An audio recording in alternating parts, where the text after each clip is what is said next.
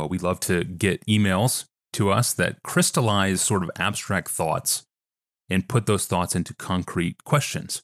And today we have an intriguing question from Jacob, a listener, about the importance of popularity and likability in our gospel witness. Jacob wonders if being disliked by others makes him a bad representative of Christ. Here's his email, Pastor John. Am I wrong if people around me don't like me? Does being unliked by others make me a bad representative of Christ? We can't be people pleasers all the time, or we will be pushovers. And at what point has our seeking to be accepted by people compromised our faithfulness to God? I think what might be helpful to do in answer to Jacob's question is to illustrate for him how, from scriptures, he might go about answering his own question. And I hope in doing it this way, really 100 questions of this nature, and lots of natures, might be answered in the sense that people will realize that all John Piper does to get ready for these little 10-minute talks is to open my Bible and find some scriptures that come close to relating to the issue and think about them and then put my thoughts down.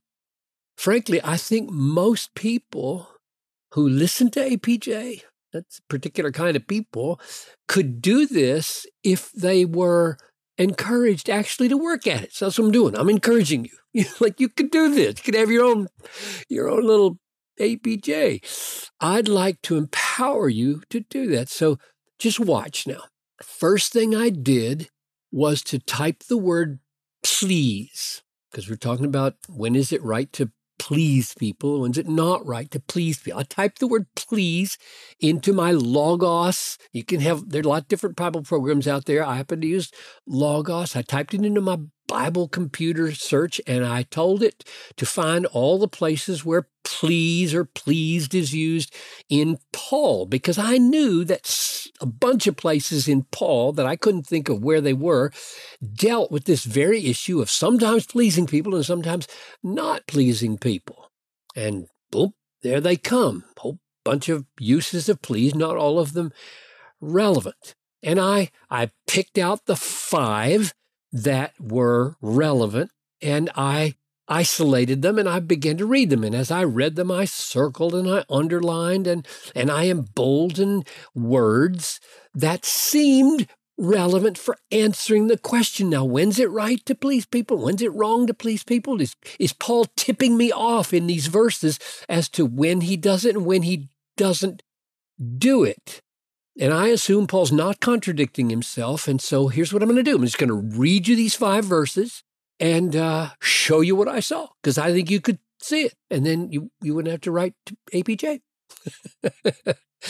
So Galatians chapter 1, verse 10. I mean, I'm Tony, we are into empowering people to go to the Bible and find God and help there, not be dependent on me. So here we go. Galatians 1:10. Paul has just said some unbelievably harsh things about those who are bringing a different gospel. He says, if anyone, this is verse 9, if anyone is preaching to you a gospel contrary to the one you received, let him be accursed, damned. Now, those are not pleasing words to the false teachers, I dare say. Now, should Paul worry about that? He has just displeased somebody big time. My guess is lots of contemporary readers don't like it either. So he says in verse 10, am I trying to get the approval of man or God? Am I trying to please man? If I were still trying to please man, I would not be a servant of Christ. So the least we can conclude from these words is that sometimes being a faithful servant of Christ, when the gospel is being corrupted, will require harsh words, and we should not let that stand in our way that these are displeasing to some people. Number 2, 1 Thessalonians 2:3-6. Here's what he says. Just as we have been approved by God to be entrusted with the gospel, so we speak not to please man, but to please God, who tests our hearts. For We never came with flattery, as you know, nor with a pretext for greed.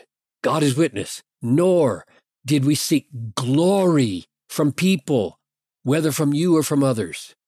Now, that seems to me to be really helpful because Paul mentions 3 things at least that he is trying to avoid in pleasing other people in the way he talks.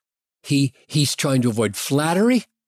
He's avoiding giving a pretext for greed, and he's avoiding trying to get glory from people. In other words, what Paul was opposed to here was trying to please people by buttering them up in the hope of getting money or getting praise and glory. So the key issue there in 1 Thessalonians 2 is not primarily whether somebody likes what you say or doesn't like it.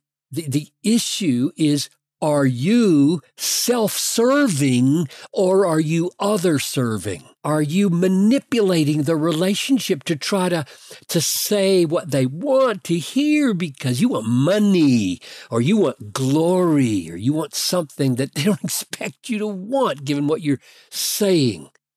Here's the third text, Colossians 3:22. Bondservants, obey in everything those who are your earthly masters, not by way of eye service as men pleasers, not by way of eye service as men people pleasers, but with sincerity of heart, fearing the Lord.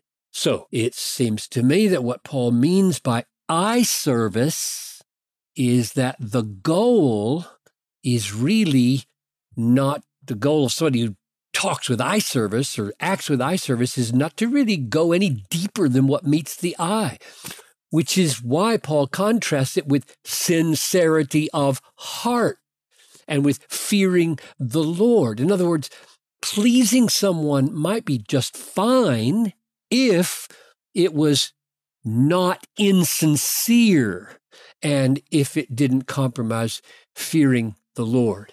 And just real quick, the 2 passages that say he does try to please people are 1 Corinthians 10:31-33, goes like this. So whether you eat or drink or whatever you do, to all to the glory of God, give no offense to Jews or to Greeks or to the church of God, just as I try to please everyone in everything I do, not seeking my own advantage, but that of many, that they may be saved. And Romans 15:1-2, we who are strong have an obligation to bear with the failings of the weak and not to please ourselves, but let each of you please his neighbor for his good, to build him up. So when Paul is trying to please others, he says 5 things about it that make it good. 1, I'm not seeking my own advantage. 2, I'm seeking their advantage. 3, I'm trying to bring them to salvation. 4, I'm seeking their good. 5, I'm seeking to build them up. That is in faith and holiness. So, summary. I think the answer to Jacob's question about when it's right, when it's wrong to please people would go something like this. And all I'm doing now is trying to summarize. These don't come out of nowhere. I'm just trying to summarize what we've seen in those verses. If you are not motivated by flattery and not motivated by trying to manipulate people to get money for yourself or glory or praise for yourself, if you are not speaking or acting insincerely, but in the fear of God, if you are seeking their advantage and their good and their salvation and their upbuilding, if all those things characterize your behavior and your speech, then yes, seek to please people. Your effort to please them will be protected from sin, and it will be used for righteousness and for the glory of God. Thank you, Pastor John, for this answer, but more importantly, for empowering us all to seek answers in the Bible for ourselves. This is true lifelong learning right here. Feel free to start your own podcast, but please don't stop sending your questions to APJ. And you can do that by emailing them to us at askpastorjohn@desiringgod.org. That's our email address, askpastorjohn@desiringgod.org. But obviously try to figure them out on your own first and then explain to us the process and the remaining question that you have. Yeah, but please keep the emails coming. I'm your host, Tony Reinke. December starts tomorrow already. December tomorrow. We're back on Monday. We'll see you in December.